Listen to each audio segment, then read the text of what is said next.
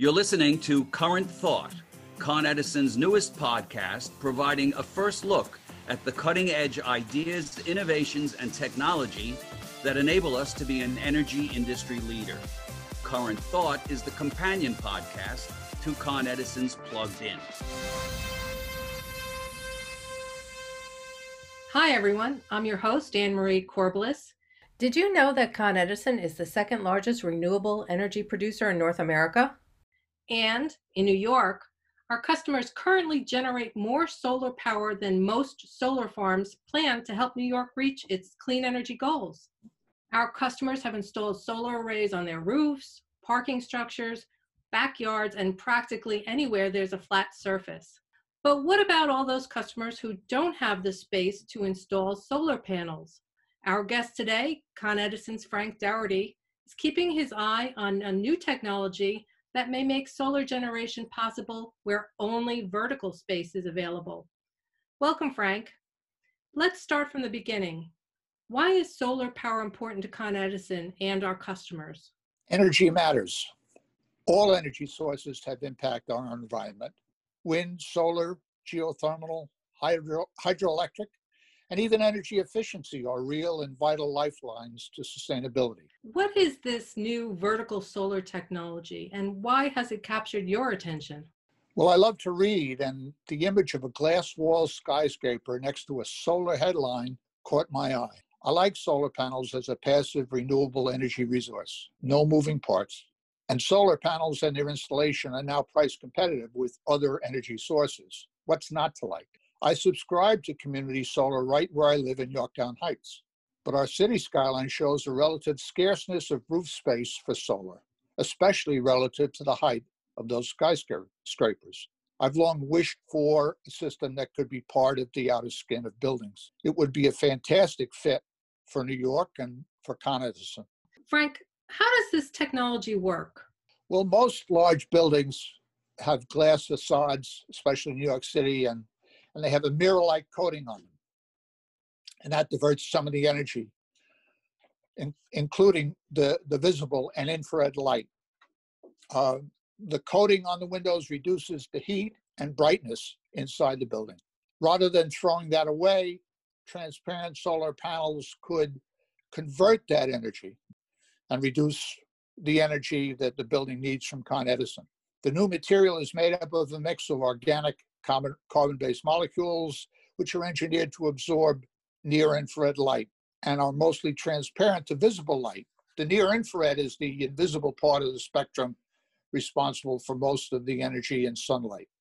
Now, this new material is still being developed, and they're trying to balance multiple trade-offs. They've got to absorb that portion of the spectrum that's they don't want in the buildings. It's got to produce useful voltage and current so that it can be used in the building. And it's got to be color neutral. It's got to be able to give a pleasant view of the outside to the workers inside. So the window has to be functional now and also harness sun's energy and convert that energy into electricity for use in that particular room or throughout the building. Which would it be, or both? It would be both. It remains really to be, how shall I say, worked out. Every building has windows, but those buildings do not have electrical wires that connect to the windows. So that when that is done in the building, that design would include whether it's used locally, right there in that room or on that floor, or whether it's concentrated and then sent out again, kind of like how you use solar in your house. A house might have 30, 40, 50 solar panels on the roof, and you don't wire all those panels individually to each appliance in the house. You concentrate the energy and, in this case, convert it from DC to AC and connect it to the electric system in the house. So what are the key indicators? What should we look for to see when this technology is ready to come to the marketplace or for commercial use? Well, this is being developed in several countries and by several major developers. and there have been very limited demonstration applications of it, but none of them are commercial ready. This is not really a consumer product. It's not something that I would expect you can go into your Home Depot and buy and install yourself. So I would say you'd be watching the publications coming from, well, NYSERDA, for example, right here in New York State, or the Department of Energy, or some announcements in architectural and trade magazines for, major buildings, because that's really where I think this will appear first. Potentially the first benefit would be to new construction, and then perhaps as the technology advances, it would be retrofitted on older buildings? Well, it's a race. New construction are really driven right now by a lot of the energy efficiency requirements of local governments and even national government to a certain extent. In addition, as we see in New York and in New York City, requirements are being made for the larger buildings to reduce their carbon footprint. And this could very well be a major driver for the application of this technology inside a building. Now, because of all the wiring changes, it implies that you need a lot of wiring in the building. And that would be a big cost.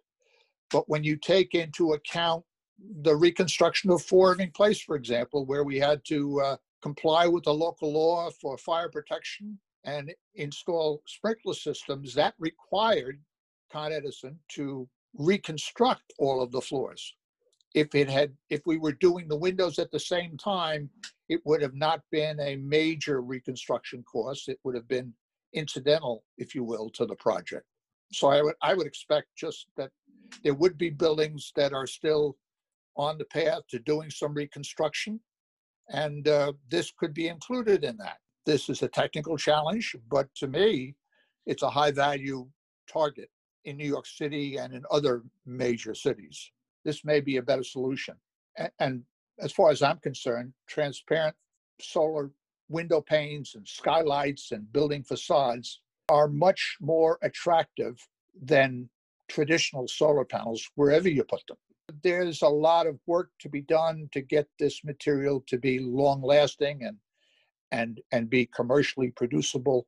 And of course, you have to invest in it when you're reconfiguring the windows in your building.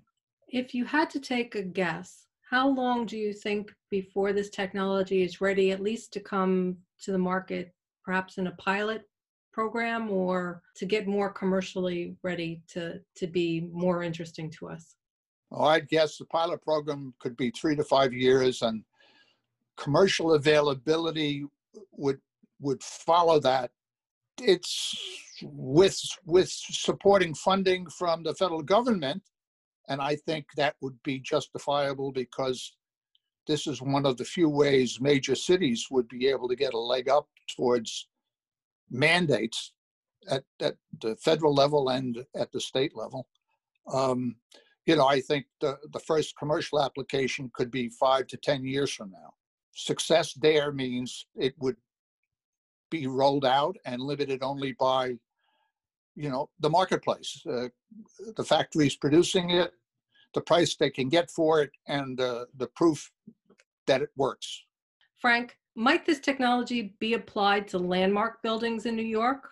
It will work on a landmark building, especially if you're gutting it and reconstructing it, provided you can comply with the landmark requirements. And having a glass panel window, this is another glass panel. Now, the details of what the window looks like and whether that conforms to the landmark status, that's a beauty is in the eye of the beholder issue that gets debated in all of the business districts and community districts and landmark preservation commissions. But realistically, there's got to be a way to make it work.